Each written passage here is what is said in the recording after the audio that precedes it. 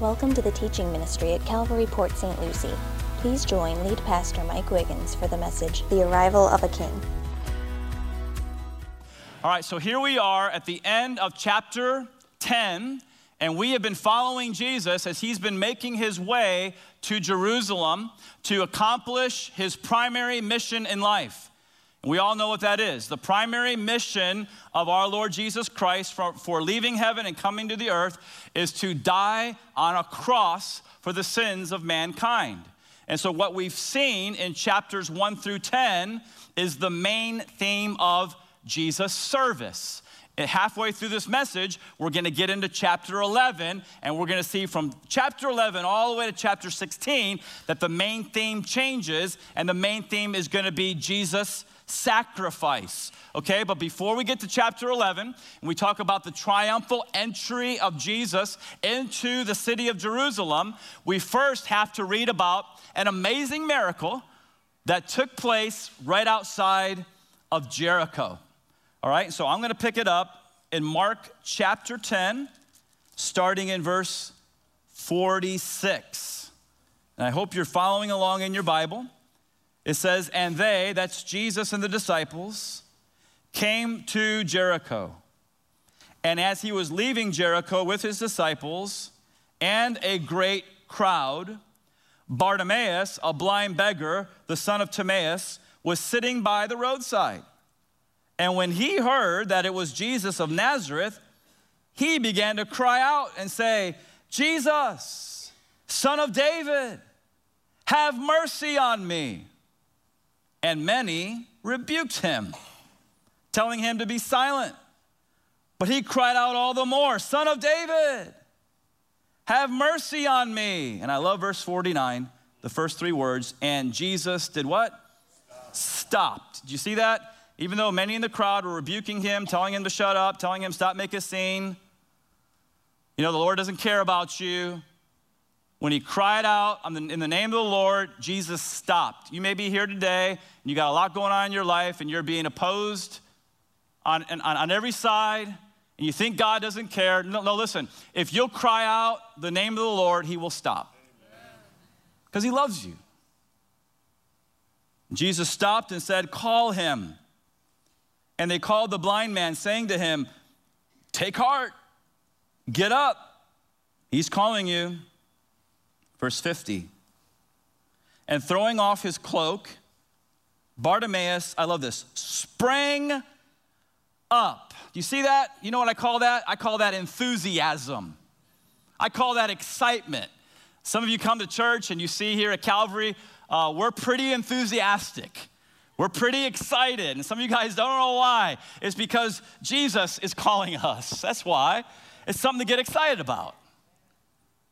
And so he springs up and he came to Jesus, and Jesus said to him, what do you want me to do for you? And the blind man said to him, Rabbi, in the original it's Rabboni, it means master, Lord. Let me recover my sight. And Jesus said to him, go your way, what's the word? Faith. See, without faith it's impossible to please him. Go your way, your faith has made you well. Literally, your faith has saved you. And immediately he recovered his sight and followed Jesus on the way. And so I want you to picture it in your mind. The Lord and his disciples are leaving Jericho. There's a great crowd following along with them. How many of you have ever been to a stadium and you've heard the noise of a great crowd, right? So you can understand that context. But above the noise of the crowd, Jesus can hear somebody shouting his name.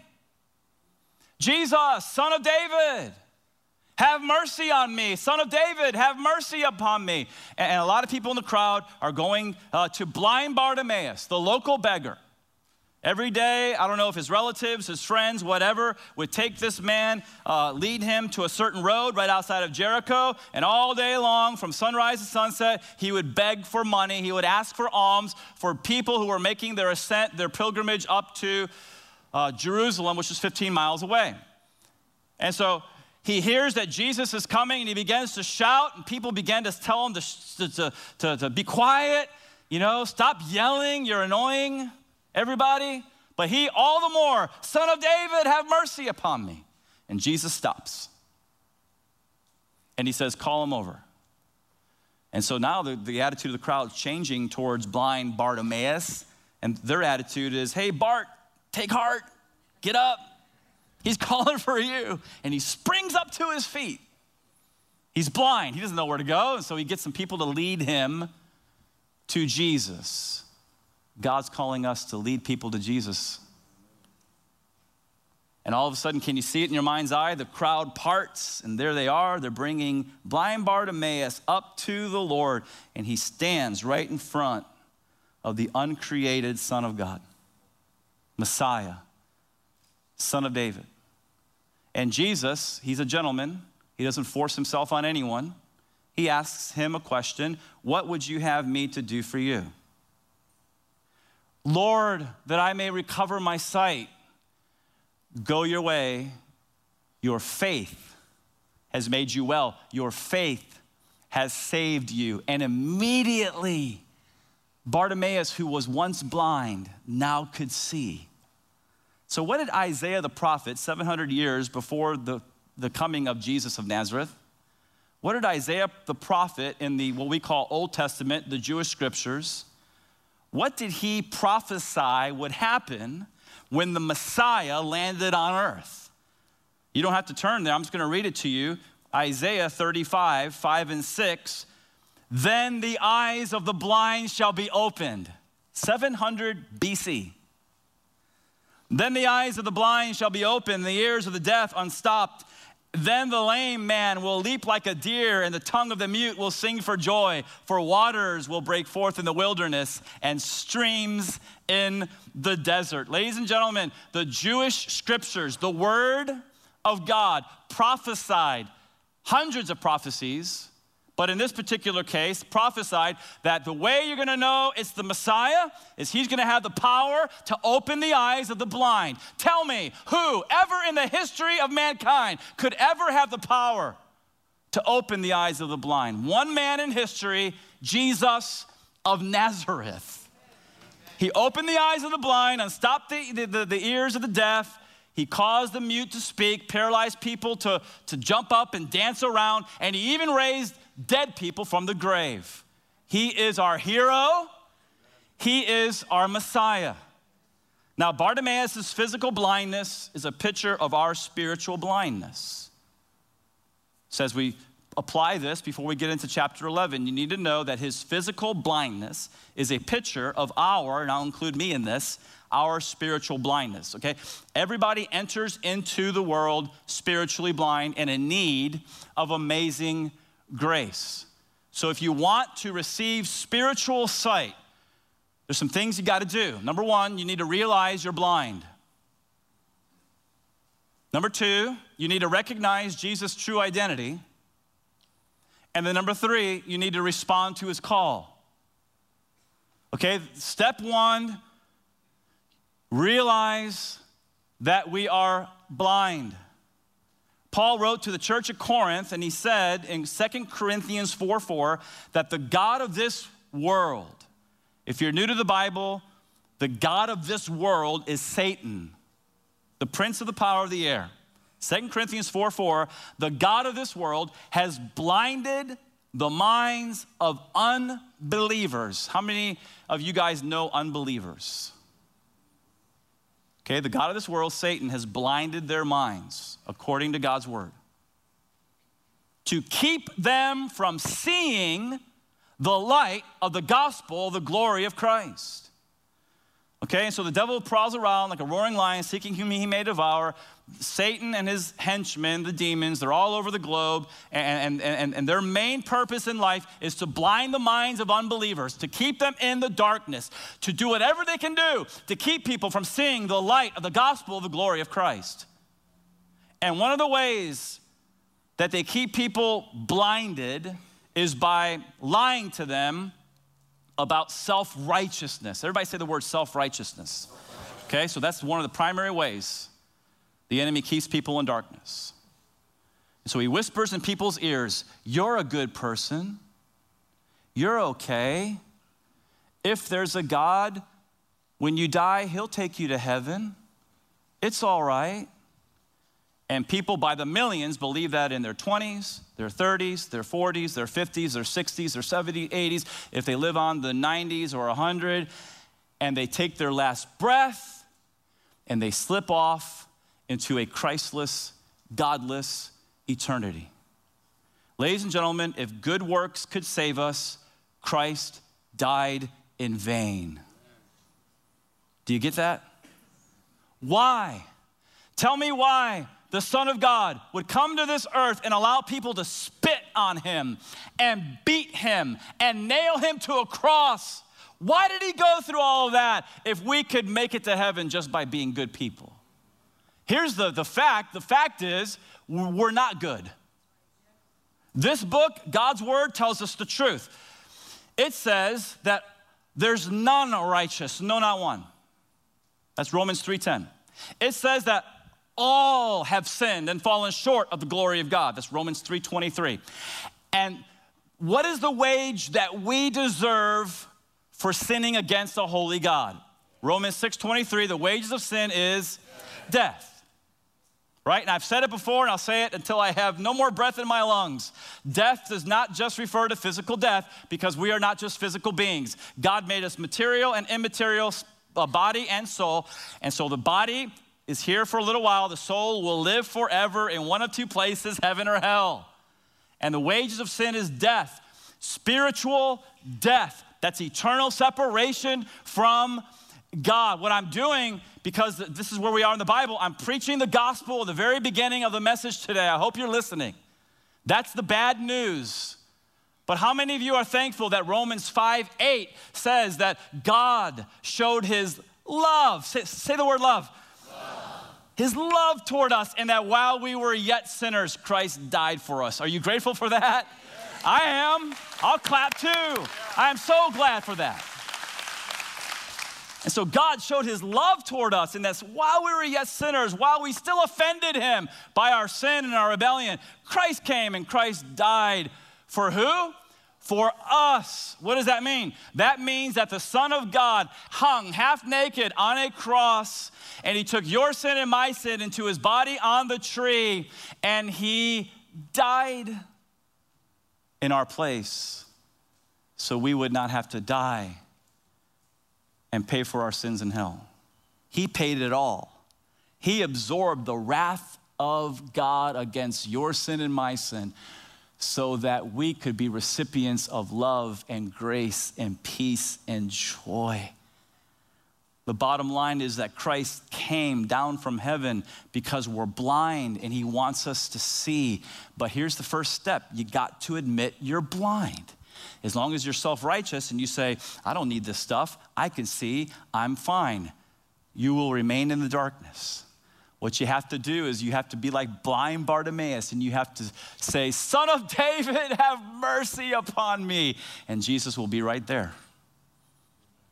Second thing that you have to do, if you're taking notes, is to recognize Jesus' true identity. So what's his true identity? Well, Bartimaeus told us he's the son of David. That's a title for the Messiah. He is the Rabboni. He's the Lord, Messiah. And so Bartimaeus had no problem admitting, believing who Jesus really was, not just a teacher or a rabbi or a good guy or a miracle worker. He's the Lord. He is the Messiah.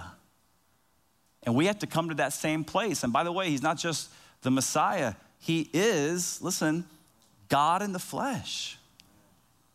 Right? Isaiah 9:6, for unto us a child is born, unto us a son is given. I quoted this last week. And the government will be on his shoulders, and his name will be called Wonderful Counselor, Mighty God, Everlasting Father, Prince of Peace. Realize that we're blind, recognize Jesus' true identity, and then finally respond to his call. Hebrews in chapters 3 and 4, I've been reading through that in my devotions. I just finished this past week getting through Hebrews, but it says not once, not twice, but 3 times in Hebrews 3 and 4, today, if you will hear his voice, harden not your hearts. Softly and tenderly, Jesus is calling for you and for me, right?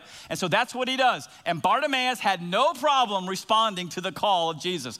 What did he do? He sprang up to his feet and he asked some people to lead him to the Lord. And so when we will come to the place in our life where we realize we're blind and recognize Jesus' true identity and we will respond to his call, then Jesus will say to us, as he did to Bartimaeus, your faith has saved you. And when that happens in your life, I hope that you'll do exactly what Bartimaeus did. He followed the Lord. You see how it all works out? And so, amazing grace. How sweet the sound that saved a wretch like me. I once was lost, but now I'm found. You finish it out. But was blind, but now I see. How many of you are thankful for God's grace in your life? Okay, and so after this amazing miracle, proving again he's Messiah, Jesus begins his ascent up to Jerusalem. The reason I say ascent is because he's in Jericho. Jericho's about 850 feet below sea level down in the Jordan Valley. You guys know the Dead Sea near Jericho is the lowest place on earth. Jericho, the Dead Sea is even farther down, but Jericho's 850 feet below sea level. Jerusalem is 2,500 feet above sea level, way up on Mount Moriah. And so Jesus is making his ascent up to Jerusalem. It's a 15-mile walk. And so you got to be in pretty good shape to walk up from Jericho all the way up to Jerusalem. If you go with us to Israel, we're not going to walk it, we'll be in a bus. We'll make that ascent. And we'll sing, "Oh, Jerusalem, Jerusalem" on the bus. It's a wonderful time. And so you got to be in pretty good shape, first century AD, to make that 15-mile walk uphill. My wife and I love going to the mountains. We love walking in the mountains. We love walking down the mountains, not up the mountains. How many of you guys ever walked up a mountain? My goodness. It's like we got to drag each other up. But we make good memories. And so you got to be in pretty good shape, unless, first century AD, you hitch a ride on a donkey. And that's a great lead-in, right, to Chapter 11, the triumphal entry of Jesus. And so here we are, we're at the pivotal point of the Gospel of Mark. We're moving from the main theme of sacrifice to the main theme of service.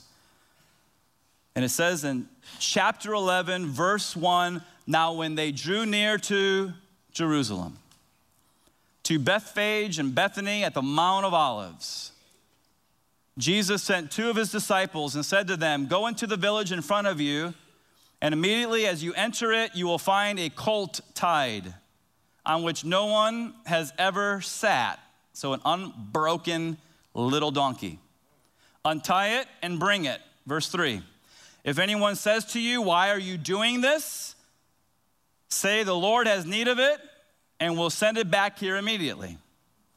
And so verse 4, the two disciples went away and found a colt tied at a door outside the street, in the street, and they untied it. And some of those standing there said to them, what are you doing untying the colt? Right? This is a big deal. This would be like if you drove your car today and parked it outside the front of your home, but left the keys in it, and then later on you look out your front window and somebody's getting into your car and driving away. Right? This is their means of transportation in the first century. What are you doing untying the colt? Verse 6, and they told them what Jesus had said. And they let them go. Now, by the way, before we get to verse 7, you need to know that the triumphal entries in Matthew, Mark, Luke, and John, it's so significant what we're talking about today. And in Matthew's gospel, it says that they also brought the mare. So they brought in the little young donkey, unbroken, and its mother, the broken mare. And then it says that they bring these two donkeys, Matthew says, to Jesus. And what does Jesus do? He gets on the little young unbroken donkey. So that's what it says in verse 7. And they brought the colt to Jesus and threw their cloaks on it, and he sat on it. Now, nowhere in Matthew, Mark, Luke, or John does it say that when he sat on this unbroken animal, that it tried to, kick him off or run around in circles. The little young donkey was submissive to the Lord. And we need in the church more donkeys to stop kicking against the Lord's will in your life and just do what he says. Okay, and so Jesus is now ready to make his triumphal entry into Jerusalem and present himself as the King of Israel. And so here's the question. If he's going to present himself as the King of Israel, why is he riding in on a little donkey when he could, let's say, choose a massive, majestic white horse? Well, we know, those of us who know Revelation, specifically Revelation 19, that there is a massive, majestic white horse on reserve for his second coming. But here during his first coming, he had to fulfill ancient prophecy found way back in Zechariah. This is written 500 years BC. Okay, so this is one of those messianic prophecies fulfilled in one man, Jesus of Nazareth. Rejoice greatly, O daughter of Zion. Shout aloud, O daughter of Jerusalem. Behold your what? Your king. It's a messianic prophecy. This is how you identify, Jewish nation, who your Messiah is. Behold, your king is coming to you. Righteous and having salvation is he, humble and mounted on a donkey. And look how specific the prophecy is. On a colt, so not the mare, not the mama, but the colt, the foal of a donkey. And so the Jews who knew their scriptures knew that when Messiah came, he would come in fulfillment of that verse. He would come riding on a donkey. So once again, why did Jesus choose a little donkey and not a massive horse? There's actually two reasons. Number one is he knew he had to fulfill that prophecy from Zechariah 9:9. Number two, he had to send a message to the Roman Empire. Okay, so the Roman Empire, they dominated, they occupied Israel at this time. And you need to know that in the ancient Middle East, kings rode horses if they were riding into war, but they rode donkeys if they were declaring peace. And I want you to picture this in your mind. Where are we in the Bible? We are at the week of Passover. We're at the week of Passover, one of the primary feasts of the Jews. What does that mean? That means that tens of thousands of Jews from around the known world are making their pilgrimage to Jerusalem.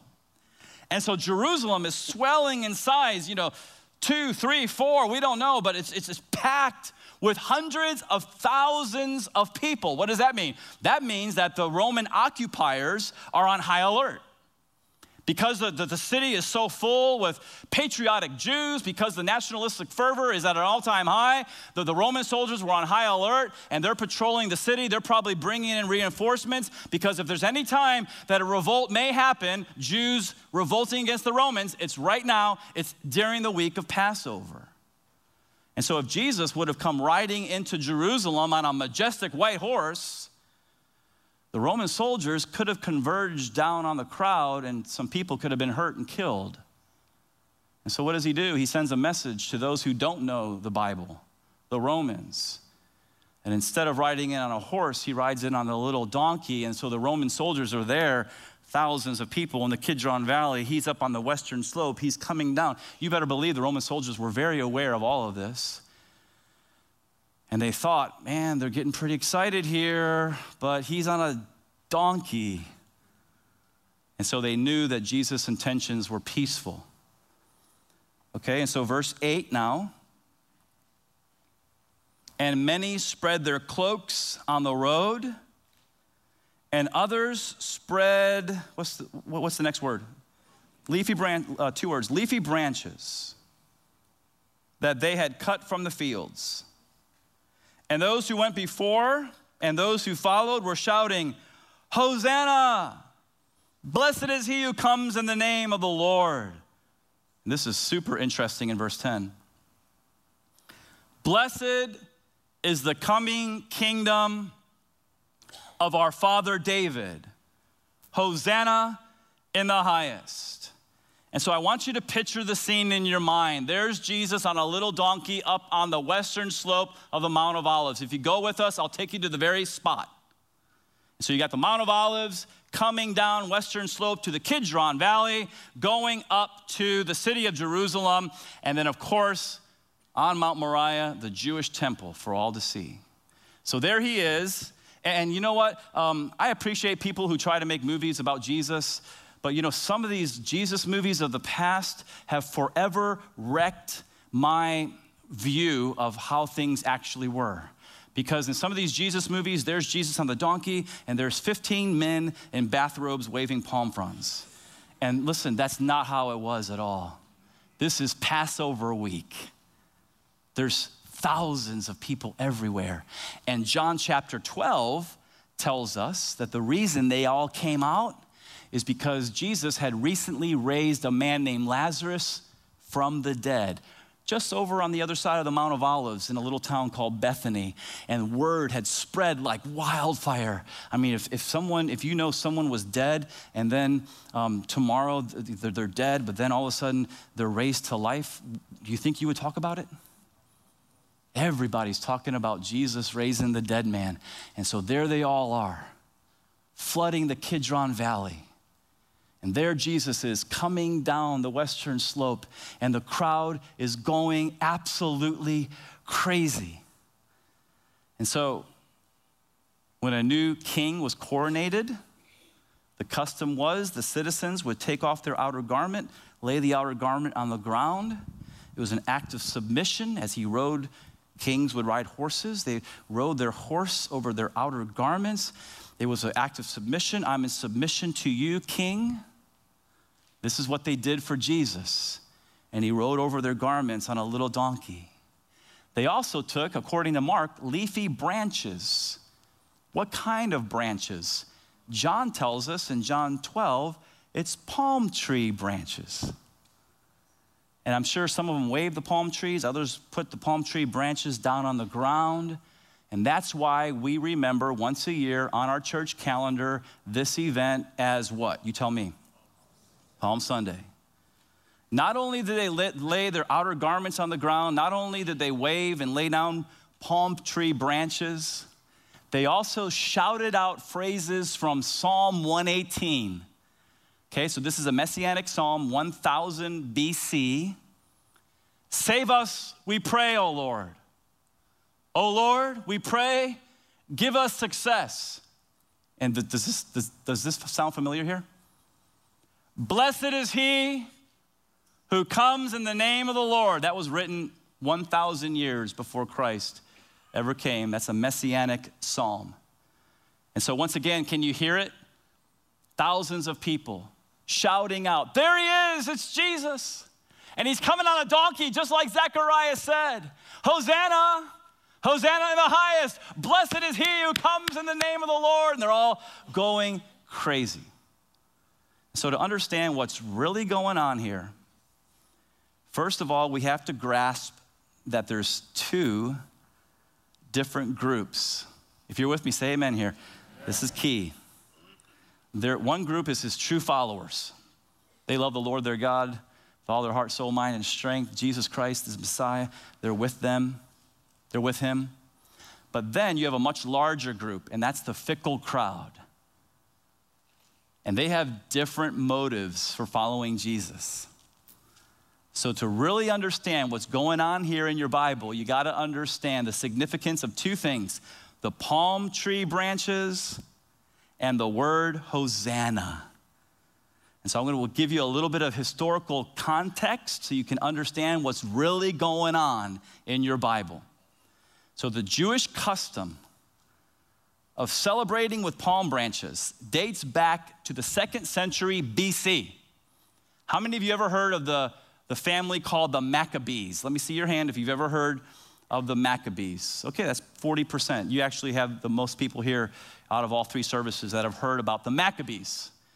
And so the Maccabees was a Jewish family that lived in the 2nd century BC, and they are famous because they revolted against their enemies called the Seleucid Empire. Let me ask you another question. How many of you ever heard of Alexander the Great? Every hand should go up or there's a problem in our schools. So Alexander the Great, you think back, first the Babylonians, they have world domination, then the Persians beat the Babylonians, and then the Greeks beat the Persians. And who is the Greek king and leader? It was Alexander the Great. He spread his empire, and because he was Greek, he tried to push Greek culture on the civilized world. It's called the Hellenization of civilization. And so Alexander the Great dies in 323 BC, and they divided his kingdom up into 4 different parts, ruled over by 4 generals. I want to give you the name of just 2 of them. One general was called Ptolemy. The other general was called Seleucus. Ptolemy went down to Egypt. He started what's called the Ptolemaic dynasty, which turned into the Ptolemaic Empire. Seleucus goes up to Syria. And Syria, they actually started the Seleucid dynasty and the Seleucid Empire.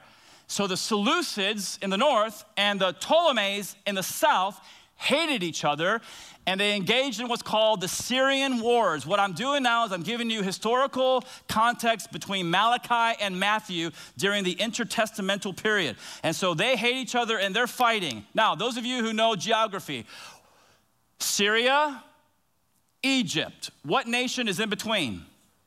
Israel. And so Israel is constantly getting in the crossfire between these 2 warring nations. You fast forward to 167 BC, and a king rises to the throne for the Seleucid Empire up in Syria, and his name is Antiochus IV Epiphanes. This guy thought he was something else. Epiphanes, the title that he took, it literally means, in Greek, God manifest. So he thinks he's God. That's a big problem, right? He's the king of the Seleucid Empire. He wants to spread Greek culture all over the civilized world like Alexander the Great. And so if you want to be progressive, you better get on board. He wants everybody to worship the Greek gods. He wants everybody to speak the Greek language. But those stubborn Jews down in Judea, they want to keep speaking Hebrew. They don't want to worship the Greek gods. They only want to worship the Lord, Yahweh. And they have all these rules and regulations. And so he hates the Jews. And so what happens is that Antiochus IV Epiphanes goes down. He attacks Judea. He slaughters many Jews. He goes into Jerusalem. He seizes the Jewish temple. And then he commits the greatest act of sacrilege anybody could ever commit against the Jewish nation. He sets up an altar to Zeus in the Jewish temple, and he carries in a pig. Anybody knows Leviticus, you know how horrible this is. And he slaughters a pig in the Jewish temple in honor of Zeus. He tells all the Jews, you will no longer worship Yahweh, you will worship our gods. You will no longer read Torah, you will follow our rules. And he made them eat pork. And he made them sacrifice to the Greek gods. And Judas Maccabeus said, no way. And so he and his brothers, the Maccabeans, led a revolt against the Seleucid Empire. They had fewer men, they had fewer weapons, but they engaged in guerrilla warfare, and they fought with all their hearts. I believe God was with them. And they drove back the enemy out of Jerusalem, out of Judea, and they actually won their independence. This is 164 BC.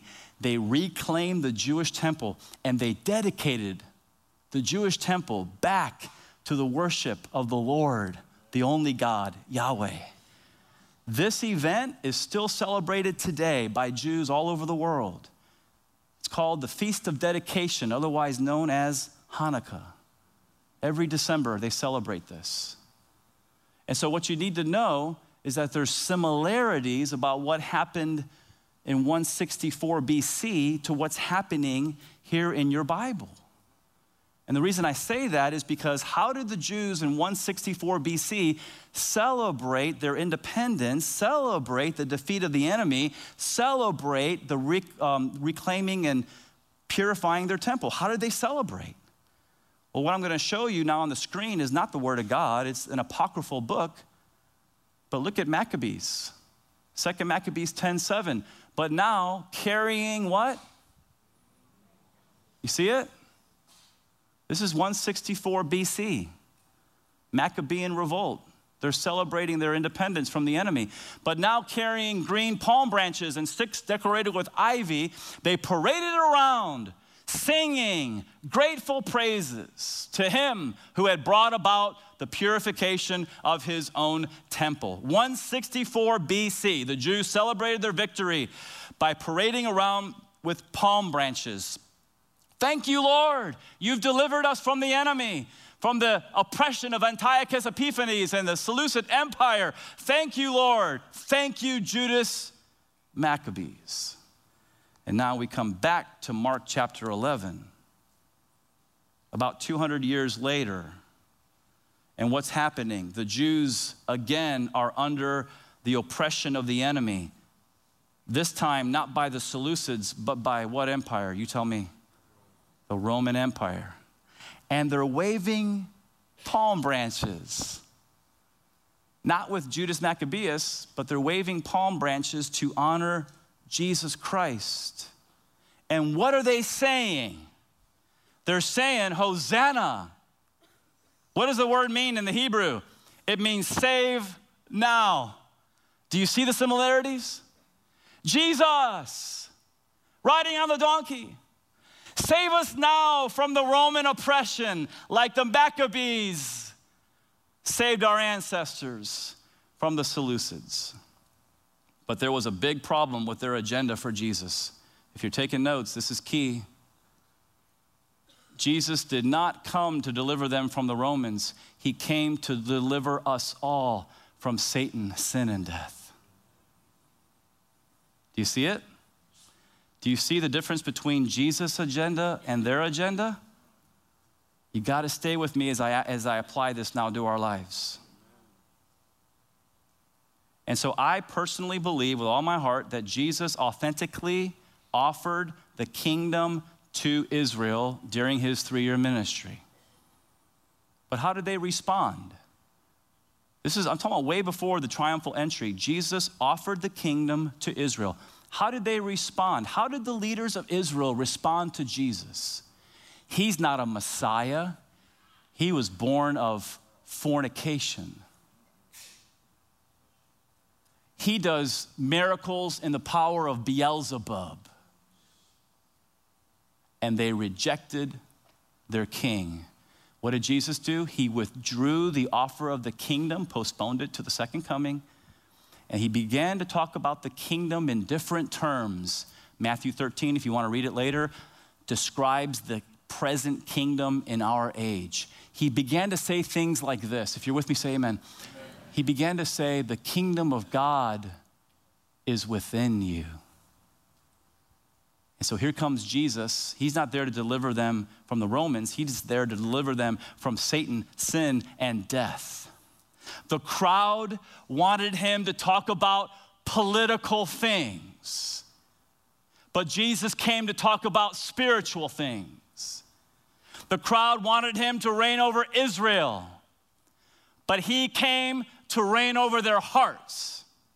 The crowd wanted him to save their nation.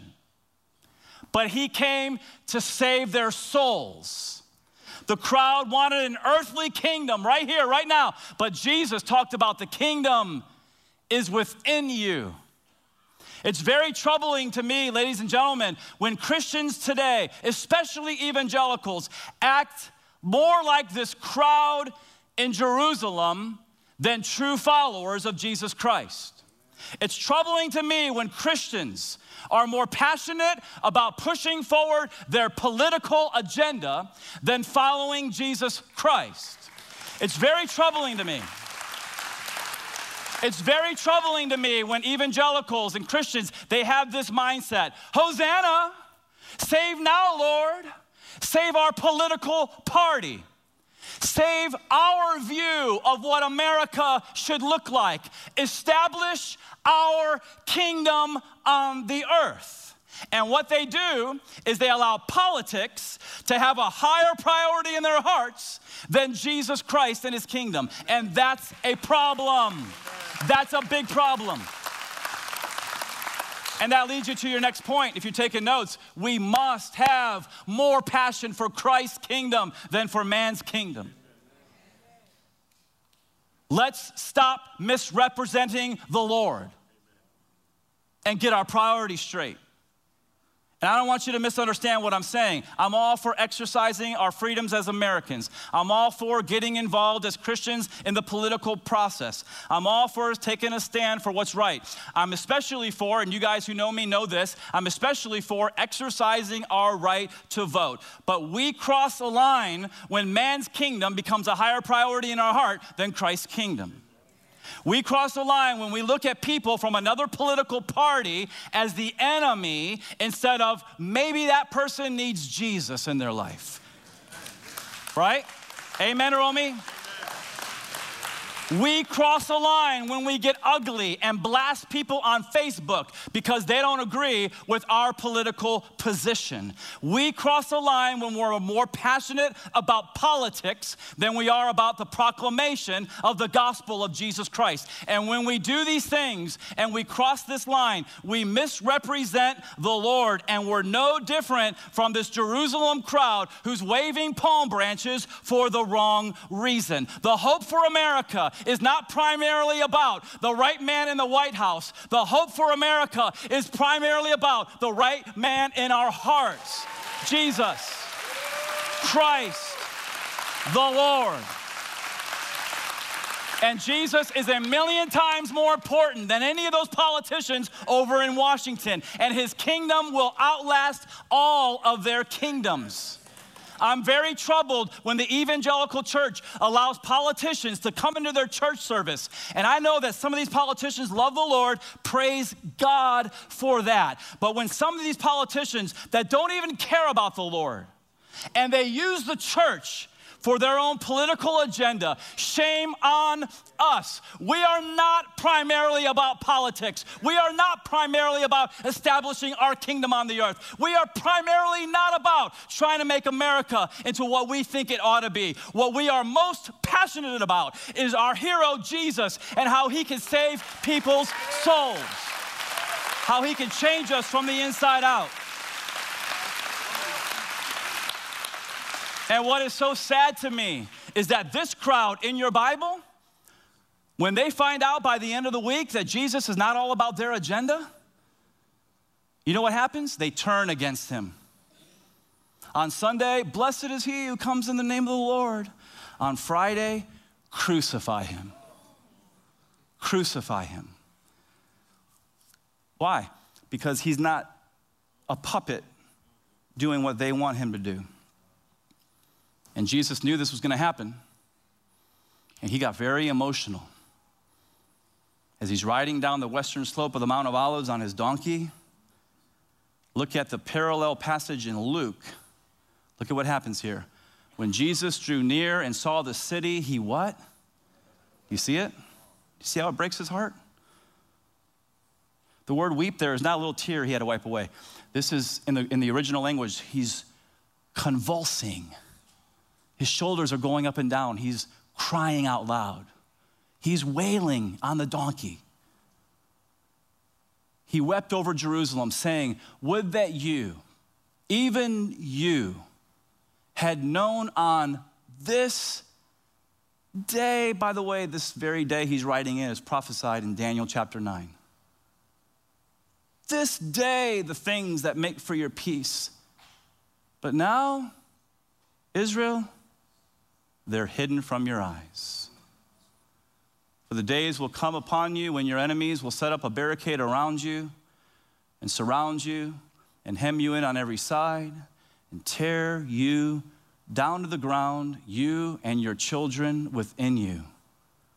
And they, your enemy, will not leave one stone upon another in you. Why? Why, Lord? Israel says, because you did not know the time of your visitation, the time of the visitation of the Messiah. Jesus foresaw the destruction of Jerusalem that would happen in just 37 years. And in AD 70, sure enough, Peter's dead, Paul's dead, John's up in Asia Minor starting churches. Christianity has spread, gotten away from the temple. And what happened is the Jews revolted against the Romans. And they took back Jerusalem. And the Romans sent in Titus Vespasian, the general, and the Roman battalion surrounded the city of Jerusalem, cut off supply lines for 143 days. No food in, no food out, no water in, no water out. And a great famine occurred in the city of Jerusalem. It got so bad that when Jewish people died, other Jews ate them.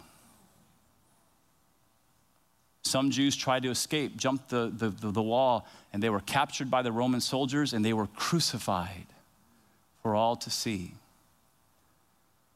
And so when the Romans finally breached the wall, they got into Jerusalem, they burned down the temple. They set it on fire, and what happened was all that gold in the temple melted down in between all the stones. And you know what the Roman soldiers did? They dismantled every stone. Had to take them months. They dismantled every stone from the Jewish temple, and they scraped the gold off of these boulders in fulfillment of what Jesus said, they will not leave one stone upon another. Do you see how serious this is? Do you see how important this is? Do you see all the fulfilled prophecy? Authenticating that this book is God's word and Jesus Christ is the Messiah? And so by the time the Romans were finished crushing this Jewish rebellion in AD 70, tens of thousands of Jews had been slaughtered, men, women, children. And Jesus foresaw it all, and he's weeping. He could see what's going to happen in 37 years. He's weeping. These are his people. The crowd's cheering. He's crying. And so he says, would that you, even you, had known on this day the things that make for your peace, but now they're hidden from your eyes. He takes the donkey, wipes his tears, rides down through the Kidron Valley up to Jerusalem. Last verse, but please stay with me to the end. Verse 11. And he entered Jerusalem, and he went into the temple, and when he had looked around at everything, as it was already late, he went out to Bethany with the 12. So John the Apostle says something very significant. I really want everyone to see this on the screen. John said that Jesus came to his own people, that's Israel, and even they rejected him. But to all, everybody please say all. Okay, that's Jews and Gentiles. Do you see that? But to all who believed him and accepted him, he gave the right to become children of God. And so the nation of Israel rejects their Messiah, but God's word says that anybody, Jew or Gentile, that will turn from their sins and turn to Jesus as Lord and accept him into their lives, he'll make a triumphal entry right into your heart. He'll save you from Satan, sin, and death. He'll make you a child of God. What's better than that? The kingdom of God can be within you, but you need to submit to the King. And so I want to give you an opportunity to do that right here and right now, because there's two groups of people that are here today. The first group is there's some people here today and you've never given your life to Jesus. You've never submitted to him as Lord. And today's the day you need to come to Christ like blind Bartimaeus, and he'll give you sight. There's another group of people here and you committed your life to Christ a long time ago, but you are so far so far away from him, like the prodigal son. You're not living for him. Listen to me very carefully. If that's you in either group, Jesus loves you. God showed his love toward us in that while we were still sinners, Christ died for us. But you need to come to Jesus. Remember, Bartimaeus responded to his call. Today, if you hear his voice, don't harden your hearts. He doesn't have to keep calling. So if you need to give your life to Jesus, or you need to come back to Jesus and rededicate your life, I'm gonna do something a little different today. I'm gonna ask you to say, excuse me, to the person next to you. I'm gonna ask you to come out of your seat and do something really brave. Come right down here to this altar. And you know who you are. You need to come to Jesus or come back to Jesus. Just stand up, say, excuse me. Everybody would love to make way, believe me, for you to respond to the Lord's call. I'm not gonna delay this much longer. I'm just gonna say, if you're here and you need to come, just come right now. Don't be embarrassed. Don't be ashamed of Jesus. Just come right now, whoever you are. Let's really give it up. God bless you, man. That's awesome. Let's really give it up to those who are responding to the Lord today. That's awesome. What this courageous man is doing is he's basically saying, come on up if you want to come up. What he's saying, what I love about this and this young man here, listen, what they're saying is that if Jesus can stand publicly on a nail, if he can stand publicly on a nail, I can certainly stand up in front of a bunch of God's people and declare my love for Jesus Christ. And I know there's more that need to respond. God is calling you, and it's a call of love. It's not a call of condemnation. Respond to his call today. Come to Jesus or come back to Jesus, whoever you are. Amen. Awesome. Beautiful. Come on back. Come on back to the Lord. He loves you. He wants you to live for him again, whoever you are. It takes a lot of courage to do that. One last call, and then I'm gonna move on here. One last call. All right, awesome, man. Good job. Good job. Beautiful. Beautiful. Beautiful. Awesome. Praise the Lord. Praise the Lord. Listen, isn't this what it's all about right here? Isn't this why we exist as a church? I'm telling you, the day's coming where we will absolutely take our final breath and we will stand eyeball to Jesus Christ. And we will either live forever in hell or we will live forever in heaven. It depends on your response to him. Make that right choice today. And maybe you're elderly and maybe you need some help. We'll get ushers to come help you to come on down, whoever you might be. But I need to move on. And so if you guys could just turn around and look at me, and I want to make sure that everybody understands what you're doing here. And so the main thing that we're doing is you're submitting your life to Jesus. I'm not sure if you're coming to him for the first time or if you're coming back to him. Either way, it's awesome that you want to submit to him as Lord of your life, whereas you're not going to be perfect the rest of your life. None of us are. But he will be Lord, and you're submitting to that lordship. And it's very important that you recognize that Jesus paid it all. He died for every sin, past, present, future, that you could ever commit or will commit. He died, he shed his blood so that you guys, all of us, would not have to die and pay for our own sins in hell. And so that's our King, that's our Savior. And so we're gonna go to him and we're gonna call on the name of the Lord. It says in Romans 10, 9 and 10, that if we confess with our mouth that Jesus is Lord and believe in our hearts that God raised him from the dead, we shall be saved. And so we're gonna do that right now. I'm gonna ask you to bow your heads and close your eyes. And don't repeat a poem, but I want you to say this from your heart to his heart out loud. Just say, "Dear Lord Jesus, I'm sorry for my sins. I know the penalty for sin is death, but I believe you died for me and paid for all my sins. I believe you rose again, and I respond to you. Please come into my heart, be my Lord and my boss, and be my Savior. Please forgive all my sins.